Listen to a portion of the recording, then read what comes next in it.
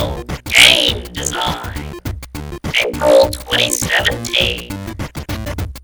Hosted by Levi D. Smith, Joe Miller, Dylan Wolf, and Ruth Ann Manning. Hello everyone, welcome to the April 2017 meeting of the Knoxville Game Design. We're a group of game designers in Knoxville with varying levels of skill. Most of us are just hobbyists working on games in our spare time. I think we all have day jobs. We're trying to break it into the industry. So that's who we are. Going to spend a little bit of time today talking about the games that we've developed, things we've been working on, and events, things going on in the game industry. So we currently have 4 people online, including myself. So I'm going to start left to right. We have Dylan Wolf. Hello. We have Joe Miller. Howdy. Ruth Ann Manning. Hello. And myself, I'm Levi Smith. So I guess we're going to start off with a little bit of show and tell. I'll just go through the group. Dylan, did you have anything you wanted to show off this time? Sorry, okay. On mute. Oh yeah, you're on mute. I looked at your Twitter and I saw you'd been working on your Endless Runner game. I think you got multiplayer working on that. Is that right? Yeah, I can bring that up if you want. Yeah, that'd be cool. Entire screen. All right. Do you guys see it? Yep, we see it. Okay, it'll take a second to start. So basically, at first I just had this Endless Runner working where, you've got one guy and I've got some articles on my blog about how I'm actually generating the level. But I decided to go back and actually add in multiplayer support to it, which I kind of had some and I've bounded all the keys on my keyboard. I had some logic in there about having an array of players instead of a single player. But just getting some of the game over to work, and then all the images to display right, and UI elements to be hidden on certain screens, and the ability to yeah, that looks cool. So it's local multiplayer, right? So you can either huddle around the keyboard, or I guess it supports multiple joysticks or input methods. Yeah.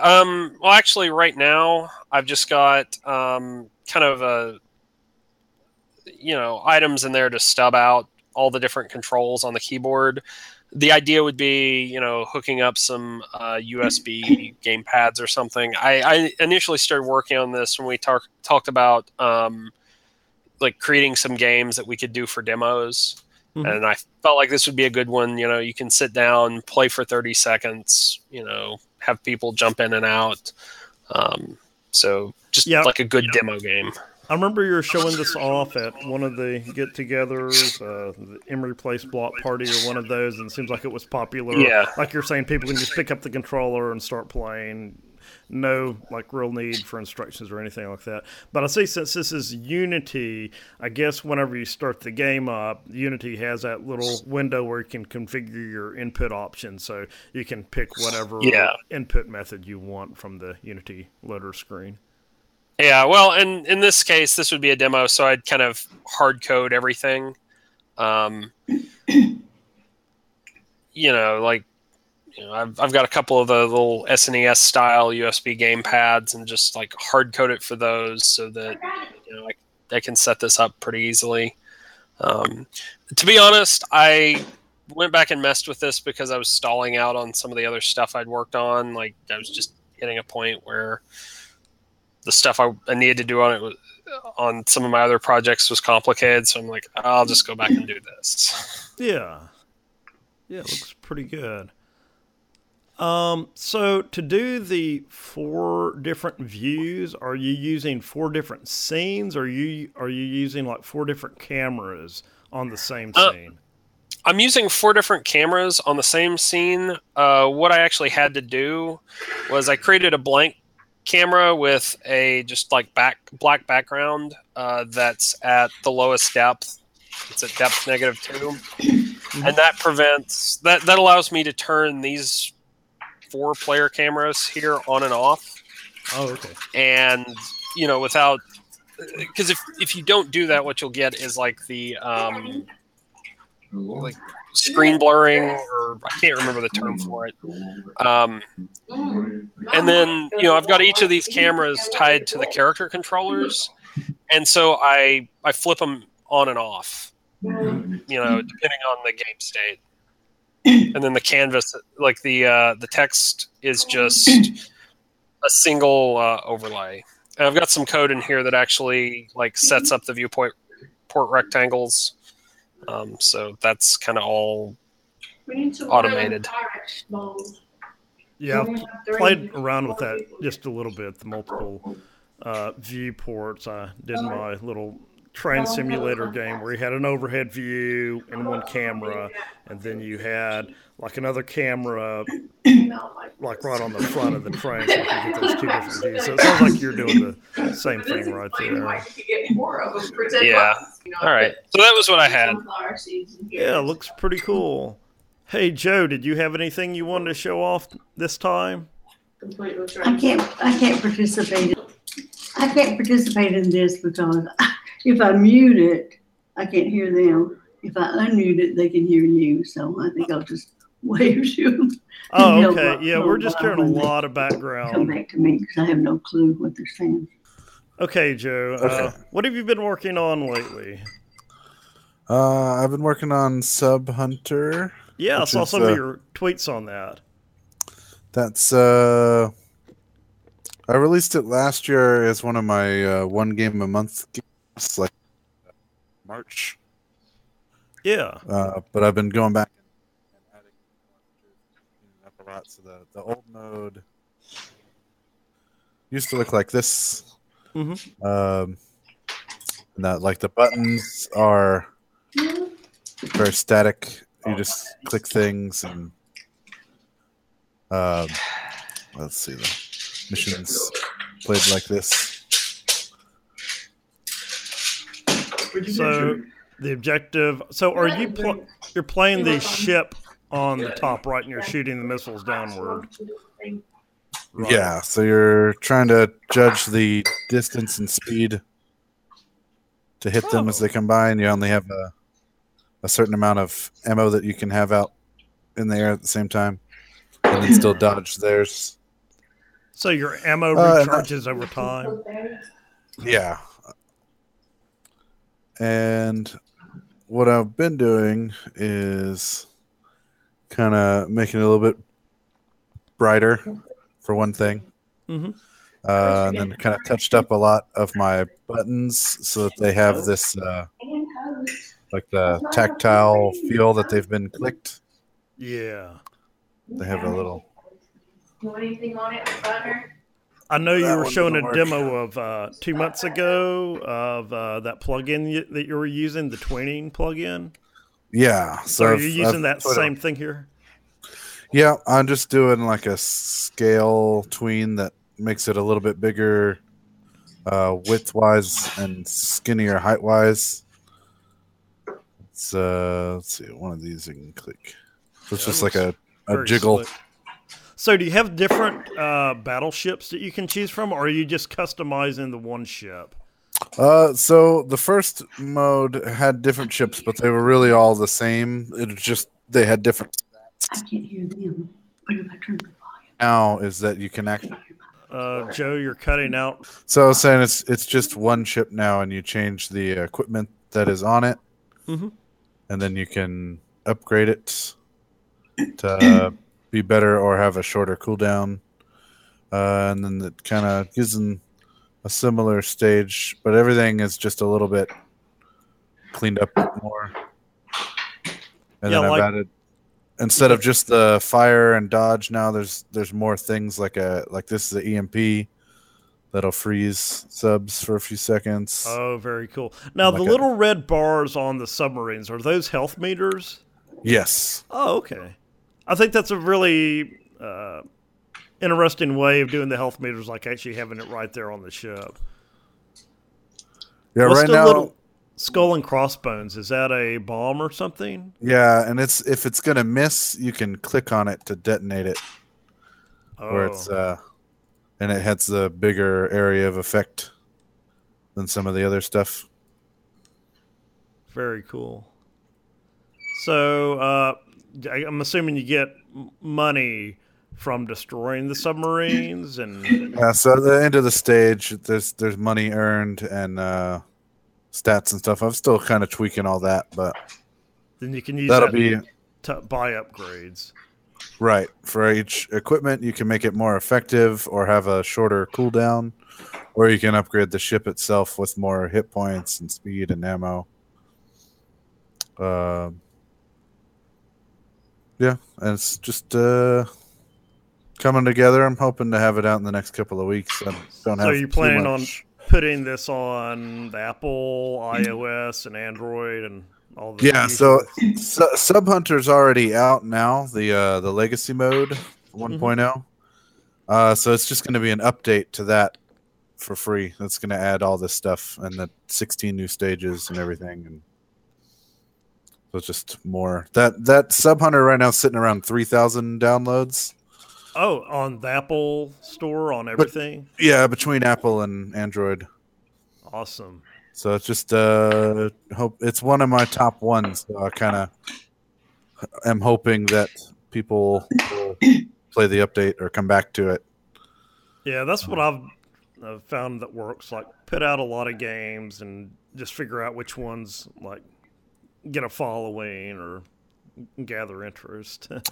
Yeah, I haven't done any kind of advertising for it yet, so it's actually doing my best that it has 3,000 downloads without any real try in the marketing. Yeah. It'd be cool if, like, some people could go out and do some reviews, and that's what I've done on previous games, just send out review codes and get people's opinions and things like that.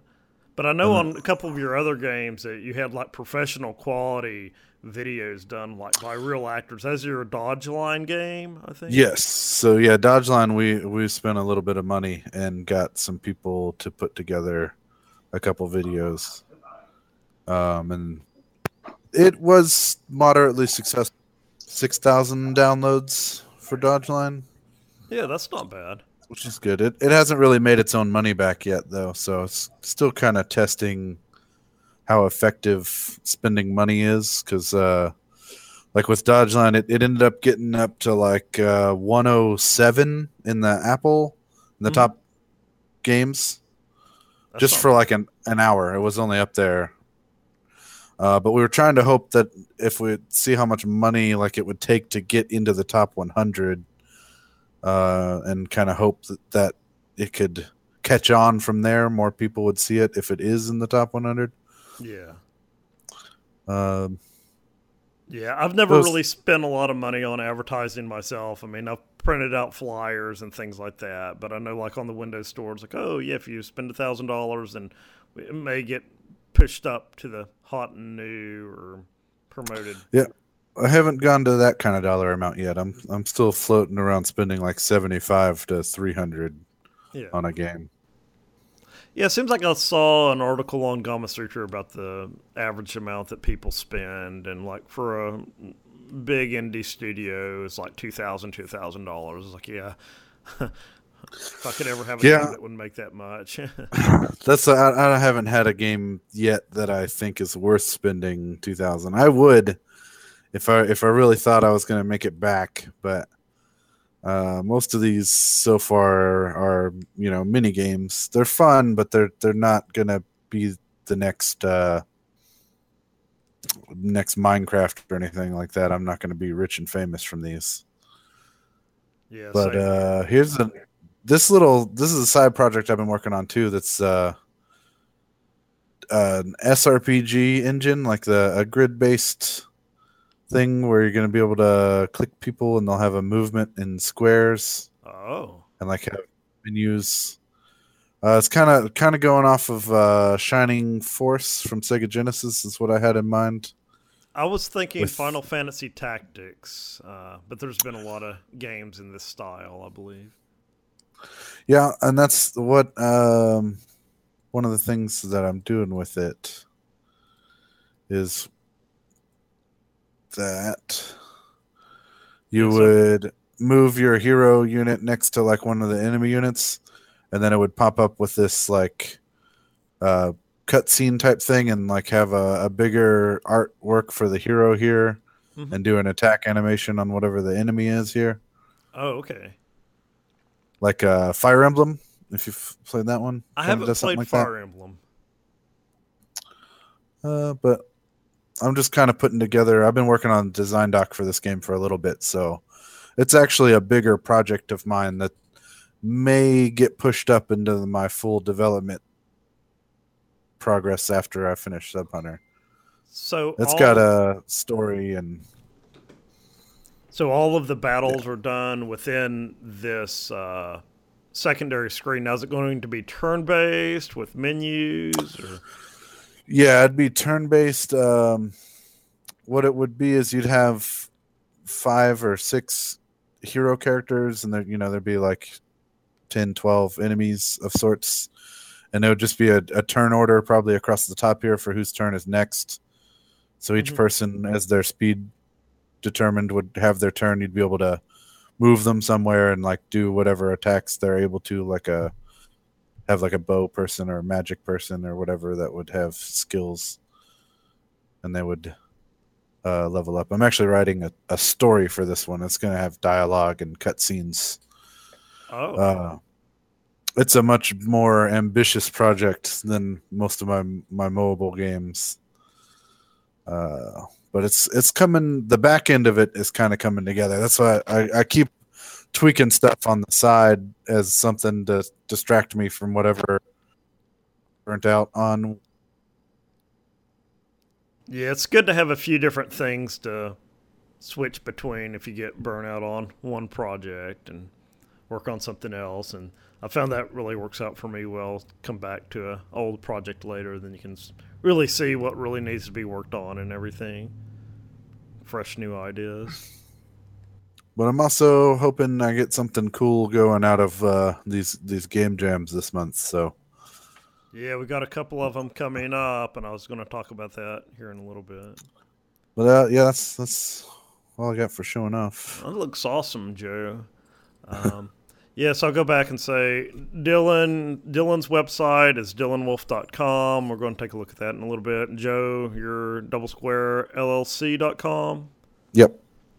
And I got a message from Ruth Ann, so she said that she was having technical difficulties, so she's dropping off. So we really appreciate Ruth Ann stopping in. She's been coming to our meetings, I think, since 2014. Yeah, that was the time in 2014 we had some coverage by a local entertainment paper called Metropulse here in Knoxville, and they came out and interviewed some of us and wrote up an article. So Ruth Ann found out about our group through that Metropulse article, and she's been a pretty regular member of our group ever since then. She does a lot of programming and processing using Java, so she's actually participated in Ludum Dare, I don't know, 4 or 5 times, I believe. So yeah, I was going to show off what I've been working on. So I'm going to click on me, and I think I'm already, see, share screen. So the mini LD for this month, mini Ludum Dare, which is the monthly Ludum Dares that have a little bit more relaxed rules. So this one, they gave us like up until the next main Ludum Dare in April to finish it. So I've had quite a bit of time to work on this. But the theme is music. So it's like incorporate music into your game. I know a lot of people don't focus on music in their game. So this game is Note Chomper. I don't think I have a way to turn down the sound. But basically, it's your standard Pac-Man type game.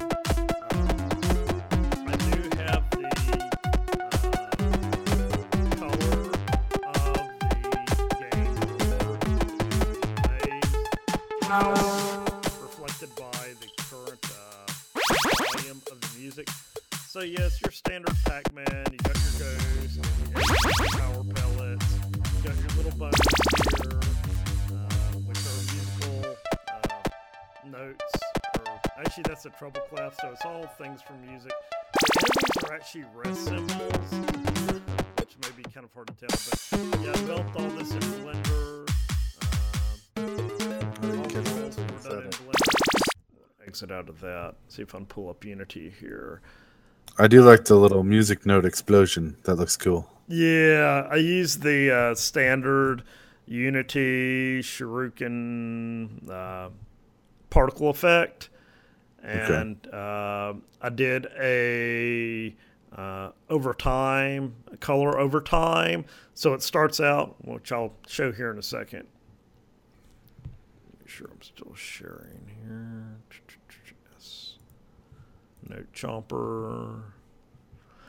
Yeah, so you can actually set the colors that it transitions between in your particle system, along with other different properties of your particle system, such as size. And on the little treble clef, it has a different rotation. So let me go to my prefabs,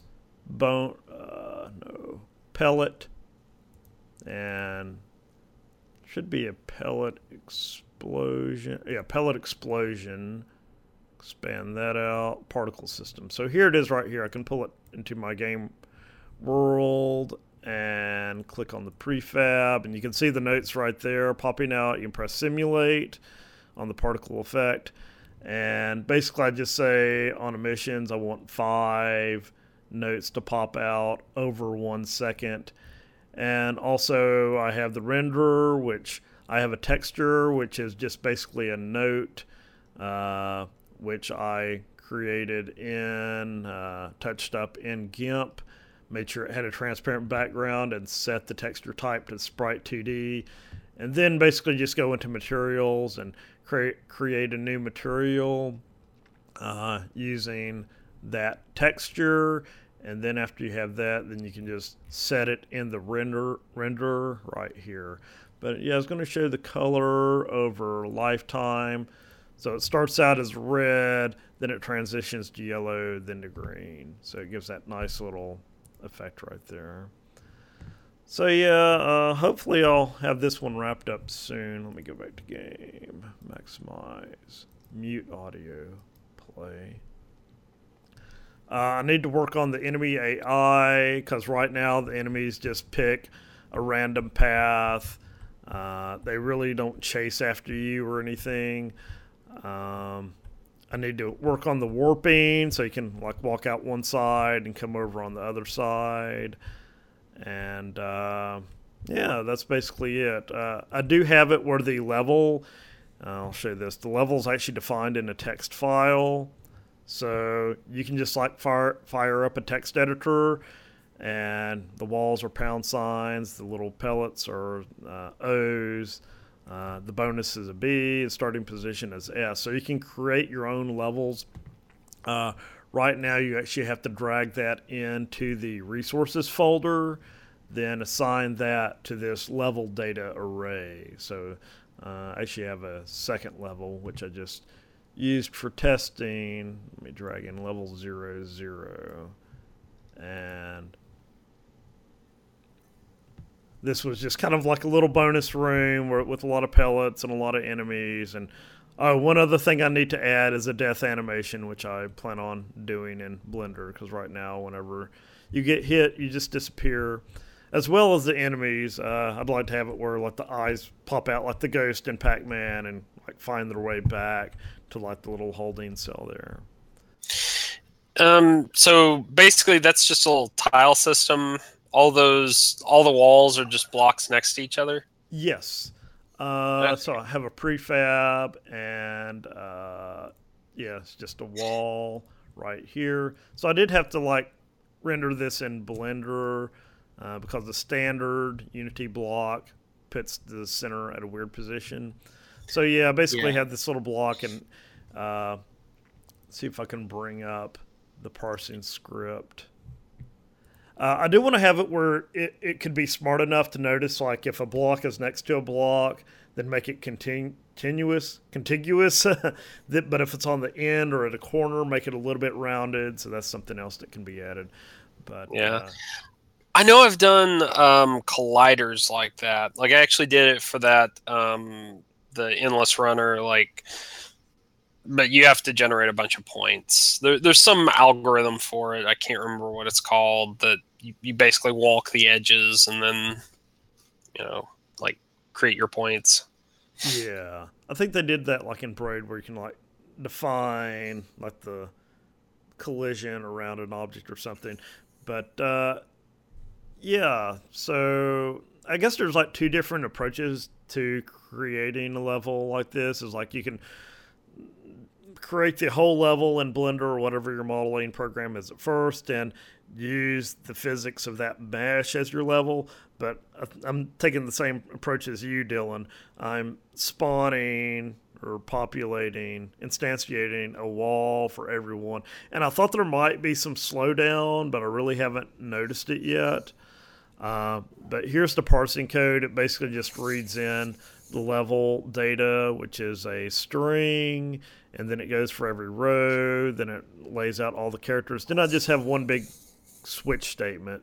So if it's pound or W, I think W was going to be a warp, so I'll put the warp code in here to instantiate a warp once I add that. But it just goes through here and creates the different objects, such as the power pellets, regular pellets, the starting point, and all of the enemies and the bonus. Yeah, I think that's a good way to do it, because that way you can switch stuff up really, really quickly, really easily. And I don't think, like, unless you're doing some really complicated 3D game, I don't know that that's going to cause any performance issues. I've never run into it. Yeah, it's kind of like the Minecraft approach, where everything's pretty much a block. Like here, it's like every wall is a block. So that's what I've been working on. So I'll hit some of these news items really quickly. The GDC was last month, or no, was it February? It was a few weeks ago, and a lot of the talks for GDC are online. I went through here and watched some of these. I started like watching a post-mortem for the creator of Marble Madness, and there was one, it's like creating indie games for over 11 years without a hit. And I was like, yeah, I can really relate to that. So that's out there. So you can either find these really, really good videos either on the GDC website. And by the way, I'll post all of the links to everything we talk about today on the noxgamedesign.org website. And also GDC has a YouTube channel, so they post up I'm not going to say all, but most of the videos from their conferences on their YouTube channel. On the GDC Vault site, I think some of the videos are paid, maybe if it has a star or something, but they still have a lot of good stuff out here for free. There's a really good one I watched from one of the guys from Crashlands, Butterscotch. Oh, did they do a GDC talk? Just one guy did. And it was the one that has cancer. And his talk was about making the last game he'll make before he dies. Wow. And it was really, really good. It's a good one to watch. Yeah, I'll definitely check that out. Crashlands was a game. Back when we used to do the monthly indie game playthrough and discussion, we played Crashlands by Butterscotch Shenanigans, which I think was a 3-person development team. Yeah, it's 3 brothers. Yeah, I really So enjoyed. now I think we all really they enjoyed it. they hired a bunch of people. I actually applied, but I only made it to the second round. They had like a third round that got a little bit more in depth with code examples. Hmm. I didn't get that far. Yeah, I'll definitely check that out. So one thing that we found, I was just browsing through the Facebook and everything. Run Jump Dev, our fellow game developers in Lexington, Kentucky, are having a game development conference, their own conference in Richmond, Kentucky, which is, I think, south of Lexington, about an hour south. So it really isn't too far from Knoxville. It's like a straight shot up I-75. Dylan pointed out this is the same weekend as Ludum Dare. It's like, why? Out of any weekend that you could have picked to have a game development conference, you would pick Ludum Dare weekend. But it looks pretty good. I've always meant to make it up to Lexington, Kentucky. It looks like they got some good speakers lined up. I watched a talk recently, I think from Vector from last year, from Lisa Brown, about like the nuance of juice, it was called. Oh, okay. About doing other stuff besides screen shake to provide feedback, like using glow and indicators at your screen edge and subtle like musical sound effect things you can do that can help engage players without having to be violent. Yeah. Like a lot of regular platform, like Super Meat Boy or something like that, where everything explodes and blood splatter and everything. Yeah. To be, to build this is a good talk.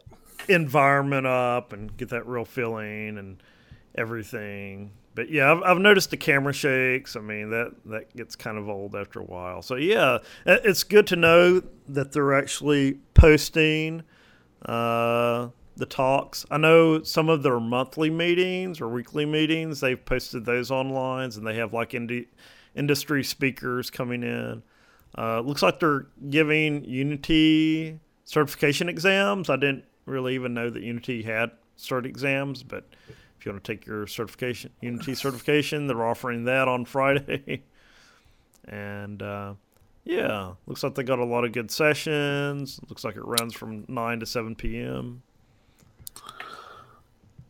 with lunch in between. 12 years of bad game code. That looks like an interesting session. Yeah, so yeah, if you're in the Richmond area, Richmond, Kentucky area, or anywhere in the around. I was reading up on their thing too. They talk about Ohinki right there on the if you scroll down on the right hand side, network. A little bit higher. Oh, there. Yeah, that is Ohio, Indiana, Kentucky developer group. Okay. Maybe we should get them to add Tennessee to that. See what we got to do. I guess Network with them. Tohinky or something like that. Add Tennessee. I guess Tennessee would be last, so it'd be Ohinky or something. But yeah. I know they reached out to me one time, or I think they have forums, and they were talking about, hey, it's like, hey, we got game design going in Knoxville. So I kind of talked to them a little bit. But that was like a year or so ago, so I really haven't talked to these guys much. But yeah, they got tickets. I don't know. Oh, wow. $40 for 2 days. Yeah, that seems like a little bit high for a little, but yeah, I don't know. I'm sure it's worth the money. Your Unity certified exam is $200. If it wasn't on Ludum Dare Day, I think it could be worth driving up, but yeah, that's a real bummer. It's like out of any time that they could have picked. So what is it for 2 days? Late and on-site admission. So it's $50 for 2 days, $40 for 2 days, and 1 day individual it's $30. But yeah, I don't know how valuable a Unity exam is or a Unity certification, but I guess if you're trying to get into the industry, it wouldn't hurt to have that on your resume. Just looking at some of the people they have, it looks like they've got more like AAA. They have a few AAA developers in there, or at least developers for AAA studios. Mm-hmm. Probably more than a few. But I imagine that's kind of where Unity certification would make sense. And that's also probably why they're doing it on Let 'em Dare weekend, because these are not necessarily people who would be doing that. Yeah, they're kind of yeah. Yeah, so it sounds like it's yeah, pretty good conference. It isn't just like the locals. I mean, they're pulling people that actually have published games, worked in the industry. I haven't read through all the profiles here, but yeah, like Dylan, like you're saying, is like if you're trying to get your foot in the business, I mean, this would be a good place to be, to rub elbows with these guys that are actually doing it and everything. Okay, so the next thing that I had was so Game Jolt has really been. I think I'm the only one that actually uses Game Jolt out of our group. Most of us in the group do itch.io, but I think Game Jolt is trying to be more like itch.io. So before they had where you can upload your games just like itch.io, and you can download them, load Linux, Mac, Windows build. But it was always hard with the URLs that it generated. It generated one really long key. So now they've got it where you can go to your account name .gamejolt.io, then your game name, and then that will take you to the game. So, and they also got these customized game sites. So if I click view site, I got it set up for this Delivery Kid game. So it seems like it's trying to be, like I said earlier, just more like itch.io, a little bit better presentation than the old layout for the site. And you can also upload your own layout for your game on Game Jolt. And I think you can also, where it says here, like create your own domain. If you have a custom domain for your game, then you can apply it here. But it looks like it's still a manual process where you have to send them an email to do that. Let me go back. So, I always thought Game Jolt was for like hosted like Flash games where people would play them in the browser and yeah, I'm trying to think of the site that's like Newgrounds. Newgrounds is like a solely Flash site as well as Kongregate. It's only web-based games.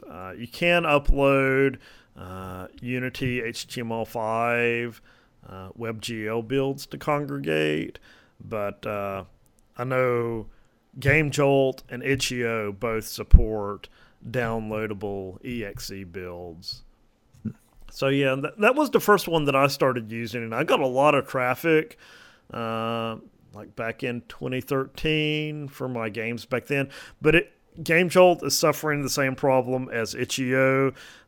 Just so many people out there submitting games of varying levels of quality. So when you submit something now, you kind of get lost in the shuffle on there.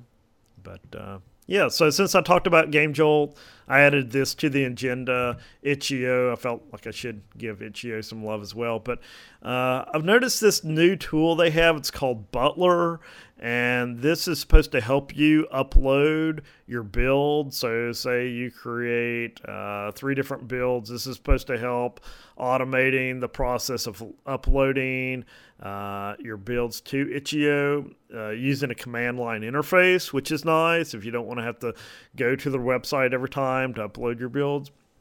I haven't used it yet myself. I know before it was just like a bunch of source files and a GitHub repository written in Go. So I got on the itch.io forums and was like, hey, can y'all offer a binary so we don't have to like build Go code? So I think they went out and actually made binaries now, so you can get Windows, Linux, or Mac OS. But yeah, haven't used it myself, but it looks like it's a nice tool that helps automating the process of uploading your games to itch.io. I was going to mention one of the guys in our group, Cupcode Gamers. I think his name was Jason. Came to a few of our meetings. He's got updates to his website. Looks like he's got forums and new support. He hasn't joined our online hangout yet, but it'd be nice if he joined us sometime to let us know what's going on with what he's been doing. Looks like a lot of good stuff on his site. And let's see here. Okay, so Joe, I know you already talked about what you've been working on. Yeah. You made a really good post on your website recently about what you've been working on here. Yeah, I talked about MomoCon a little bit there too. Yeah, that little game got scrapped though. Oh, I was trying to do a thing where you would drop a bouncy ball into the pegs, and it like if it landed in a certain area, you could win like a sticker. Or I was gonna buy a couple gift cards as a giveaway thing, but it's not working out there. yeah. I got a different plan in mind. Yeah, I noticed. No, I went to MomoCon a couple of years ago, and people would have like little things to look at and play with and things like that. So I think those are usually popular. Yeah, I've worked a lot of trade shows, so I'm kind of familiar with what's out there, but I was trying to make something unique because I'm just building it myself in the garage instead of like a lot of people just do like a Wheel of Fortune wheel or something else, like carnival style games. So Yeah, so we were doing the monthly meeting last month, and we were just talking about MomoCon. I was clicking around. I was like, oh, Joe Miller, he's going to be at MomoCon. So I wasn't even aware that you were going to be down there. But yeah, just showing off your games and things like that. yeah, I'll have a booth over in the indie gaming section. I wasn't sure if anybody else from Knoxville Group was going to be down there. I think Dylan's going to be there. Yeah. Which was what we're going to talk about next. So, Dylan, you're doing 2 talks at MomoCon? Yes, I'm doing one, and that's just on like tabletop gaming. And since they're an animation themed convention, I'm doing one specifically about like board gaming that comes from Japan. And then I'm doing my game development for fun and not profit talk, which is more about just like what we do, hobbyist game development, and some of the resources that you can use to get into that, and kind of an intro level talk. One of the things I like to do in that is actually bring up like copies of a project in Unity, a project in Game Maker, and RPG Maker, and some of these other programs, so that people who maybe don't have a lot of experience can kind of see that and get that first shock out of the way of like, oh man, this looks confusing. But if someone can show you kind of a brief overview, you can kind of tell what you need to focus on. Yeah, sounds cool. Yeah, so I remember going there a couple of years ago. They had a lot of good game development talks. I attended one about translating games, like from Japanese and things like that. But yeah, if you're in the Atlanta area, Dylan has a post on his website, dylanwolf.com, about the talks that he's doing. So MomoCon, it will be May 25th through the 28th. I'm assuming that's still at the World Congress Center, like the Omni area around there? Yes. Yeah, that's same place this year. I think they've kind of moved there for the foreseeable future. Okay, So- yeah. I'll so, definitely try to make it down for that. Do you know what martyr stop I got to get off for that? I have no idea. I usually drive down there, stay at the Con Hotel, and then just leave from there. I'm driving down, but I'm going to leave my car somewhere else and just hoof it. Okay, yeah, because there is like you got to pay for parking in a lot of cases. Yeah, Get I it. got my mom early lives on. like 20 miles east of Atlanta, so I might leave my car there. Or Oh, yeah, I got some other friends that live nearby, or I actually got one buddy that lives in Atlanta, so I'll be riding the couch at somebody's house and just using MARTA to get to and from. Okay. I'm usually okay in Atlanta, though. I grew up near it enough.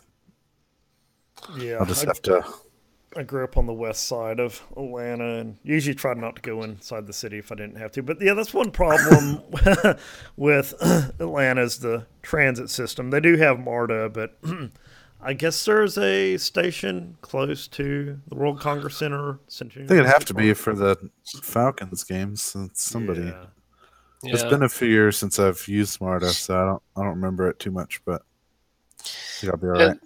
And that is one thing, like, going downtown, MomoCon has definitely gotten to the size where they kind of have to be, in the World Congress Center. I don't know that they're quite as big as Dragon Con yet, but they are, getting kind of to that point. So it's probably the number 2, like, anime otaku type conference that I'm aware of. Like Dragon Con is just like consumes Atlanta. It's like everywhere. Yeah. But Dragon Con really doesn't have a lot of game development stuff at all. I mean, there might be some game devs or cosplayers from games, but they don't really have any game development talks. Yeah, as I remember, that's kind of a whole, like, they've got a Dragon Con has a really wide kind of set of content tracks, but I don't remember there being a lot of game development. I remember they do, like, the last time I went, which is a few years ago, they actually did have some, like, board game designers, RPG designers. MomoCon has like not as many tracks, and they seem to be like deliberately adding, like they added comics. They're kind of going after esports. They went after, some of the game development stuff a couple of years ago. Like, so, they're not just an anime con, but they have been, they're not quite as broad as Dragon Con either. Yeah, I'll definitely try to make it down if I can that weekend. I'm not sure if I'll be able to make it all 3 days, but yeah.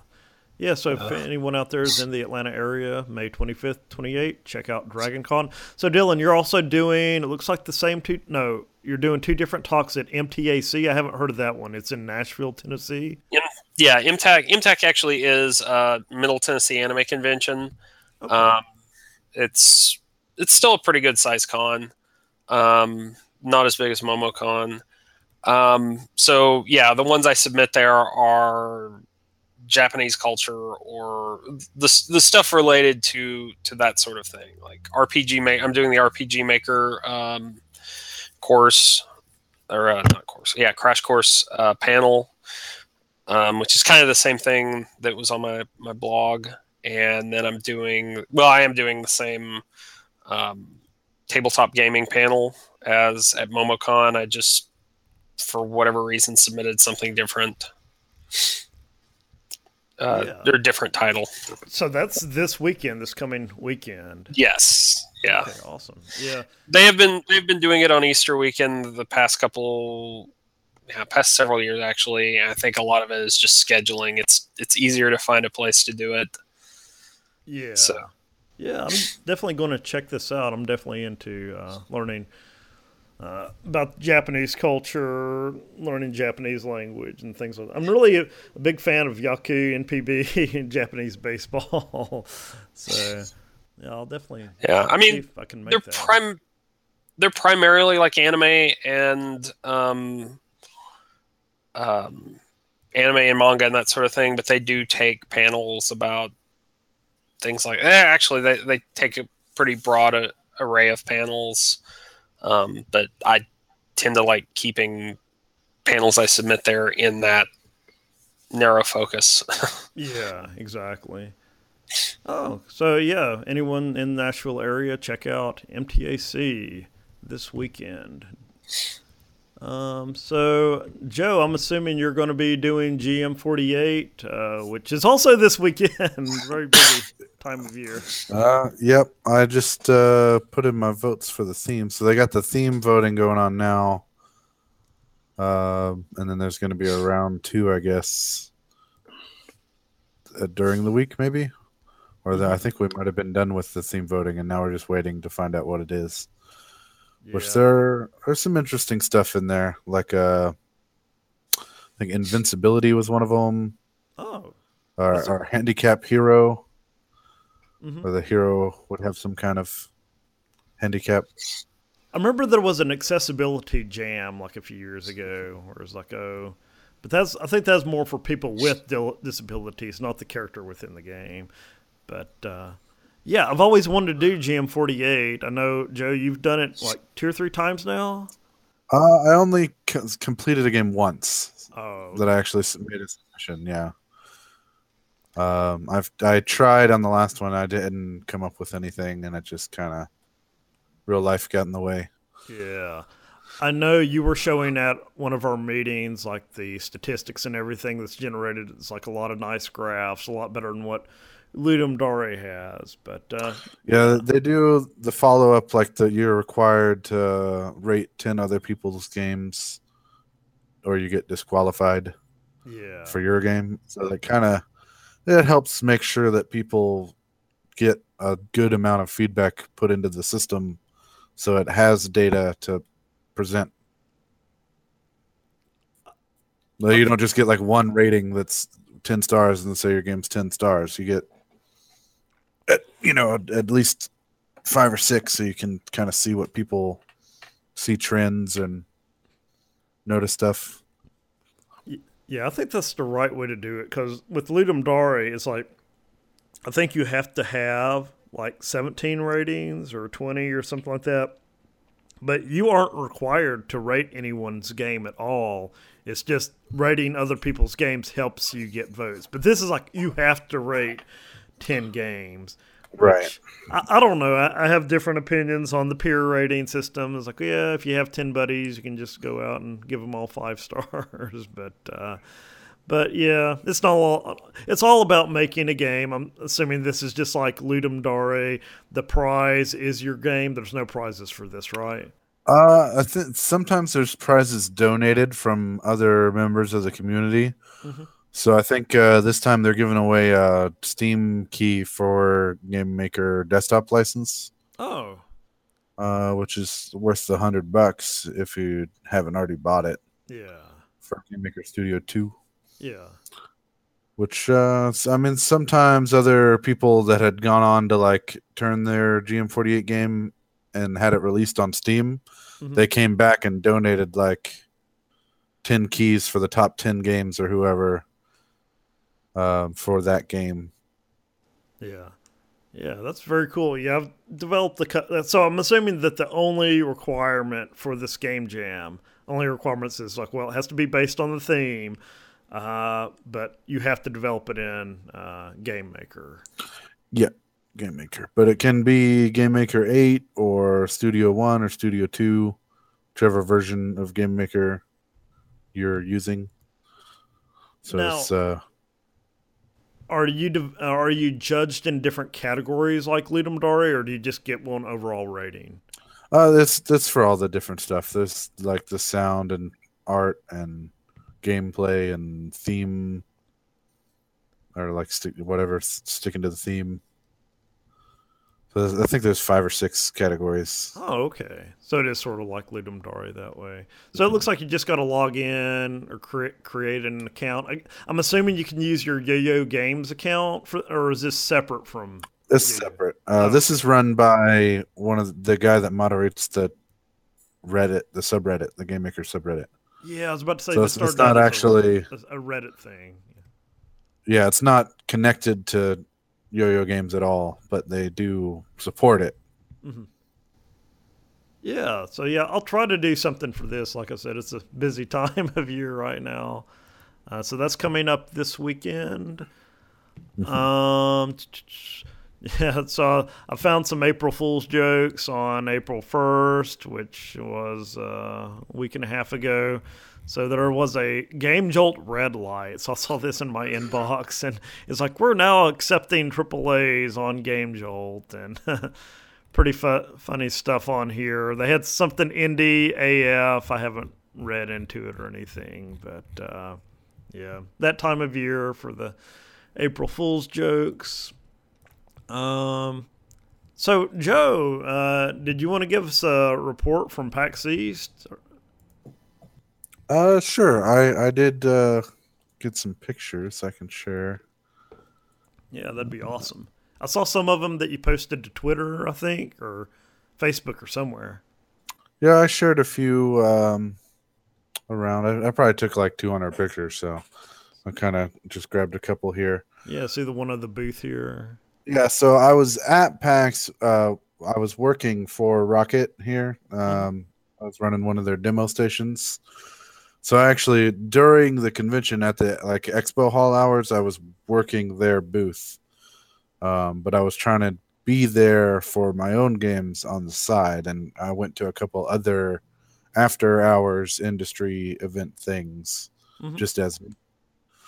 But this was the booth I was working at, which it was nice. They have good stuff, so it was cool to work with somebody that had a good product. I've worked with other booths that like all you get are people walking up and complaining about broken stuff.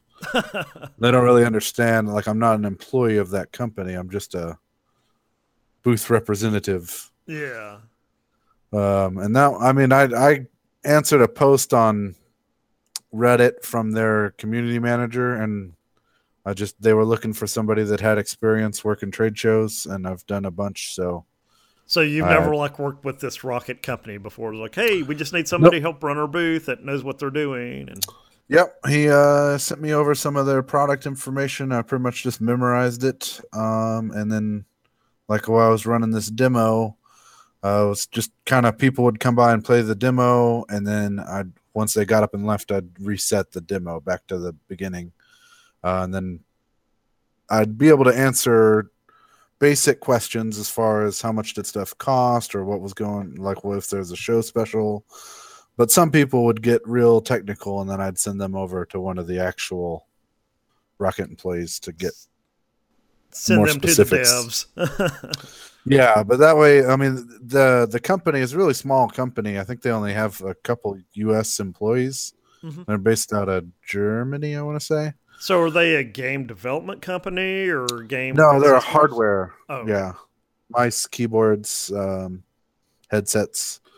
But instead of like flying employees from Germany over, they just like paid people like me there. There was a few of us. Yeah, it's probably more cost effective to do that. Yep.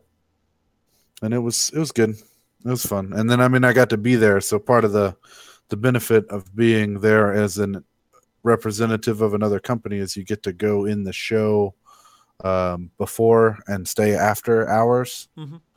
So like when I'm walking around in here, this is kind of coming down the escalators into the main expo hall, but it's like empty because they haven't let the public in yet. Oh, okay. So this was in Boston. What was the name of the facility? It's the BCEC. It's like Boston Convention Exposition Center or something like that. Oh, okay. It's on the waterfront. Yeah, I think PAX East has been in this location for at least the last 5 or 6 years. And it's actually the same place that Anime Boston is held, which usually happens pretty close together with PAX. Oh, okay. Yeah, it looks like we're looking at Square Enix right here. I can see the Final Fantasy 15 and Kingdom Hearts and all these huge banners and everything. So I guess those were stations where you can play the games. Yep, that's pretty much what they had going on. There's a lot of Final Fantasy, and then Dragon Quest Heroes 2 was another big one they were showing. Oh, I love Dragon Quest Heroes. That's my game. It's Microsoft there, right in the middle. Yeah, see the Casual Crashers. Behemoth, yeah. Microsoft was showing off a couple things. They had Halo Wars. They had demo stations set up for Mass Effect, Andromeda. Yeah, we talked a little bit about the new indie program that Microsoft was rolling out, and it's like, oh, well, they weren't fully rolling it out yet. They were just like, oh, we're opening it up for a few developers. Like, how's this any better than ID at Xbox? I guess once they fully open it up, it's supposed to be like Xbox Live indie games, but right now I'm just kind of over Microsoft. So here's a shot actually during the show. So that's what this place looks like when the people are in it. Oh, cool. It's super crowded. There's so many people. Like shoulder to shoulder in there. Yeah, it was nice to see the mega booth here, the indie scene getting a lot of people, a lot of traffic. Everybody was coming by to see. Which the indie mega booth is a separate company that buys out like a giant section, and then they sub the space out to the smaller indie people. So if you want to get in the indie mega booth, they have their own submission process where you'll pay 50 or 70 bucks or whatever it is, and you submit a game to the mega booth. And then if you get chosen in that, they help get you a spot inside of the indie mega booth. And then they include stuff on all of their promotional materials, stuff like that. And then it's if you got a good game and not a lot of money, it can be a much better path into a show like PAX than just paying for a booth, because booths are expensive. Oh, I can imagine. I remember like you were showing us like just one booth can be $2,000 or more, and that's just for like a small little spot.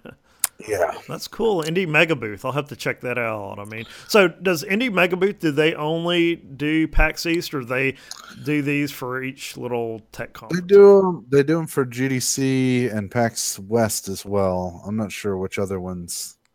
They do a couple big shows. And even if you get in Indie Mega Booth, though, they don't pay your way.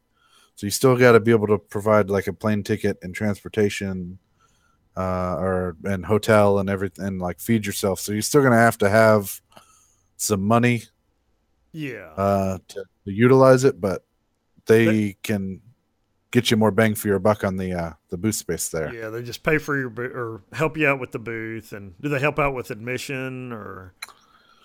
Yeah, I think so. And then they also do like a mini booth thing where you can actually share space, where you'll have other games. Like that's probably one right there in the middle where there's like 4 right there in one table area.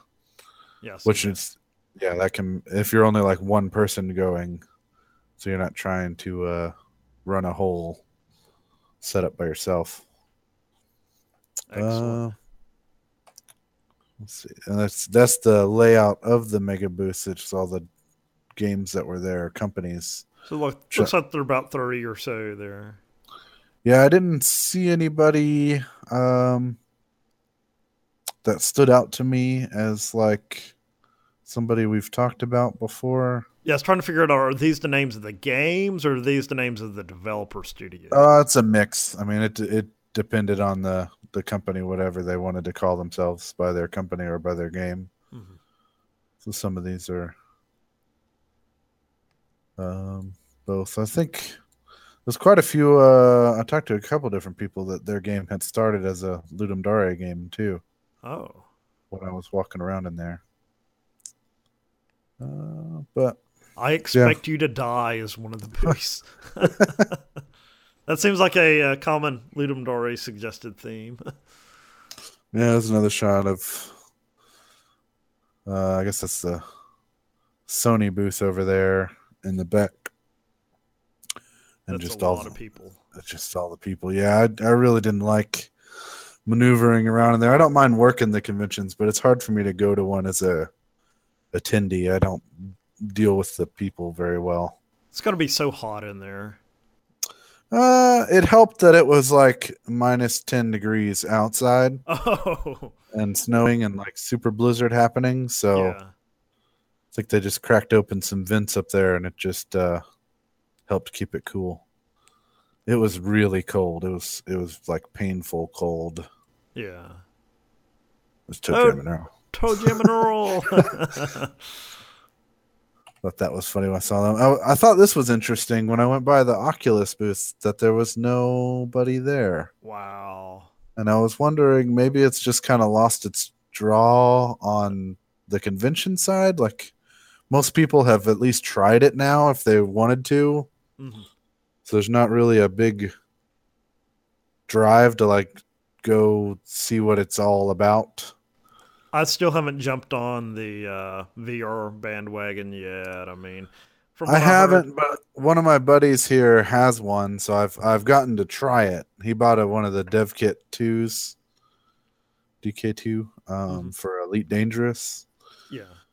So I mean, I've experienced the Oculus just to try see how it works, like with the roller coaster demo and just being able to look around in it.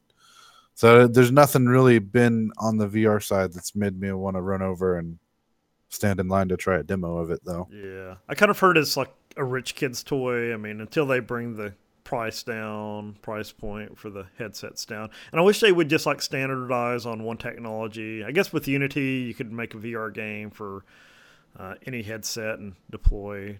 But yeah, I was going to give a shout out to Daniel Buchanan here in Knoxville. He runs a VR group called VARDNet, VARDNET. And he stopped by one of our meetings one time and brought in, I can't remember if it was the Oculus or one of the other systems, but he let us try it out and play some of the games. So there is a small VR scene here in Knoxville. I'm not exactly sure how often they meet, though. Then Nintendo had their little Mario thing going on. They were showing off the Switch. They had lots of demo stations for the Switch. Which, of course, I mean, it had just come out. Yeah, I still haven't gotten a Switch yet. Got the new Zelda game for the Wii U. It's like, they you can go to Target and they have like plenty of Zelda for the Switch games, but they don't have any consoles. It's like, until they resolve that supply issue, I'm just gonna wait and see what everybody else says about it. Because from what I understand, is like I was thinking about getting the new Dragon Quest Heroes game, but they said the Switch game was highly inferior to the PlayStation 4 version. So I'm like, okay, I'll just get it for PlayStation 4. But what the Nintendo people were saying is like, well, the Switch is really a portable system. It's like they can't decide if they want to be portable or a console. So we'll see how that goes with the Switch. Twitch, more shows. And then that was me at one of the... I went to an event the night before PAX and had space set up where I was able to set up my little demo station and show off giveaways. Yeah. Really nice setup you have there. Flyers. I think you have buttons. I actually did a post about Indie Game Booth, I don't know, a year or two ago. But I ended up doing away. I had the iPod there too. That's too small to demo. Like I was worried that somebody was going to walk away with it, so I stuck with the tablets. Are much easier to keep track of when I actually had like multiple people there trying to play games. Mm-hmm. It was good. Yeah, that's the bad thing. It's like you can't jump up and go to the bathroom or anything with your tablets that out was there, unless you clamp them down to the table. Definitely a problem.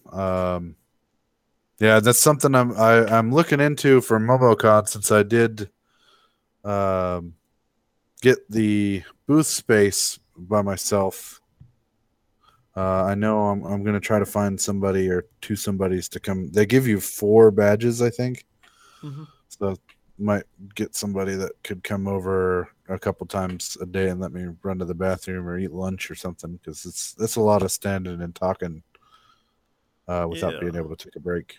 Yeah, I'll probably try to come down there for a little bit. So if we run into each other and you need to run to the bathroom or something, I'd definitely be willing to watch over your stuff for a little while. So yeah, that's awesome, Joe. It sounds like a great time at PAX East. So Ludum Dare 38 is coming up. I think 2 weeks. Yeah, about 2 weeks from now. The theme voting has already started. So again, they're planning on doing this at ldjam.com. It looks like they've actually made a little bit of progress on the site. I think you'll have to create a new account, and they said later then they'll merge your old account into your new account or something like that. But that sounds scary. Yeah. So this is the 15th anniversary of Ludum Dare. And so as usual, I guess there'll be multiple rounds of theme voting. Then at the very end, they'll pick one theme out of all that. And got the 2 different competitions, the compo, where you do everything yourself in 48 hours, and then the jam, where you can use pre-existing assets and work in teams. and you have 72 hours. I think they were working on a new interface for defining teams on the new website, so I really haven't got in here to look at all the new updates yet. If we made an account last Ludum would we still have to make another one? No, I know I logged in the other day and mine's still active, like the one I created on the new site. So, yeah, there it goes. Okay. That should be. Just if you hadn't, okay. Still separate from the ludumdare.com. Yes. 2 separate accounts. Okay. LD Jam. Supposedly it's sometime. You think it's gonna work this time, or are we gonna switch back to the old website in the last 2 hours? I don't know. It'll be interesting to see. It sounds like he's had enough time to get all the kinks worked out and everything, and hopefully he's not trying to work on it as the competition's going on. But yeah, we'll have to talk probably offline, see if we want to do a get together or whatever for the kickoff, or just do a kickoff online or something. I'm thinking we can just show off our games at the next online hangout in May, if that works out for everyone. Yeah, that sounds good. Okay, so I didn't have anything else I wanted to show off or anything. Dylan, did you have anything else you wanted to share? Nah, that was it. Okay. Joe, any other news? Anything else happening? I did get, when I was at PAX, I got handed some info about another convention called Otakon. Otakon. Never heard of I was going to ask Dylan if he had heard of that one. I want to say that's up in Baltimore or the DC area. That's apparently they said it was really Baltimore big last year, but they're going to be in DC this year. Okay. I know people who have gone. I've run into people who staff there, but I don't know anything about it really. From what I know, it's definitely more like anime focused, so that's where I would probably or I'd probably take that into account if you're wanting to demo there, like, look at how you do at MomoCon or whatever. Versus PAX. They were going to be looking around $300 for a booth, which is not too bad. MomoCon is $450, so be interested to see how that goes. Which, I think it's later in the year though, towards the end of summer. Yeah, I haven't heard of that one. I'll have to look in to see what other gatherings there are. And I know Codestock is coming up. I don't know if there's any game dev talks at Codestock here in Knoxville this year. Not that I remember. There may be a few, but I don't know that there's been as many as in years past. Yeah, I think Chris Gardner from Huntsville, Alabama, I think he had a talk. I'm not sure if it's game dev. Usually he does a game dev talk or one or two of those. And I know we did the panel last year with like 5 of us in the Knoxville game design. That video is online on YouTube if anyone wants to check out the Knoxville game design panel from last year. But yeah, a lot of good stuff going on. So anyway, it sounds like that's a wrap. We plan on showing our games off next month, second Sunday in May. And good luck to everyone on Ludum Dare 38. Look forward to playing everyone's game. So until next time, thanks everyone for watching.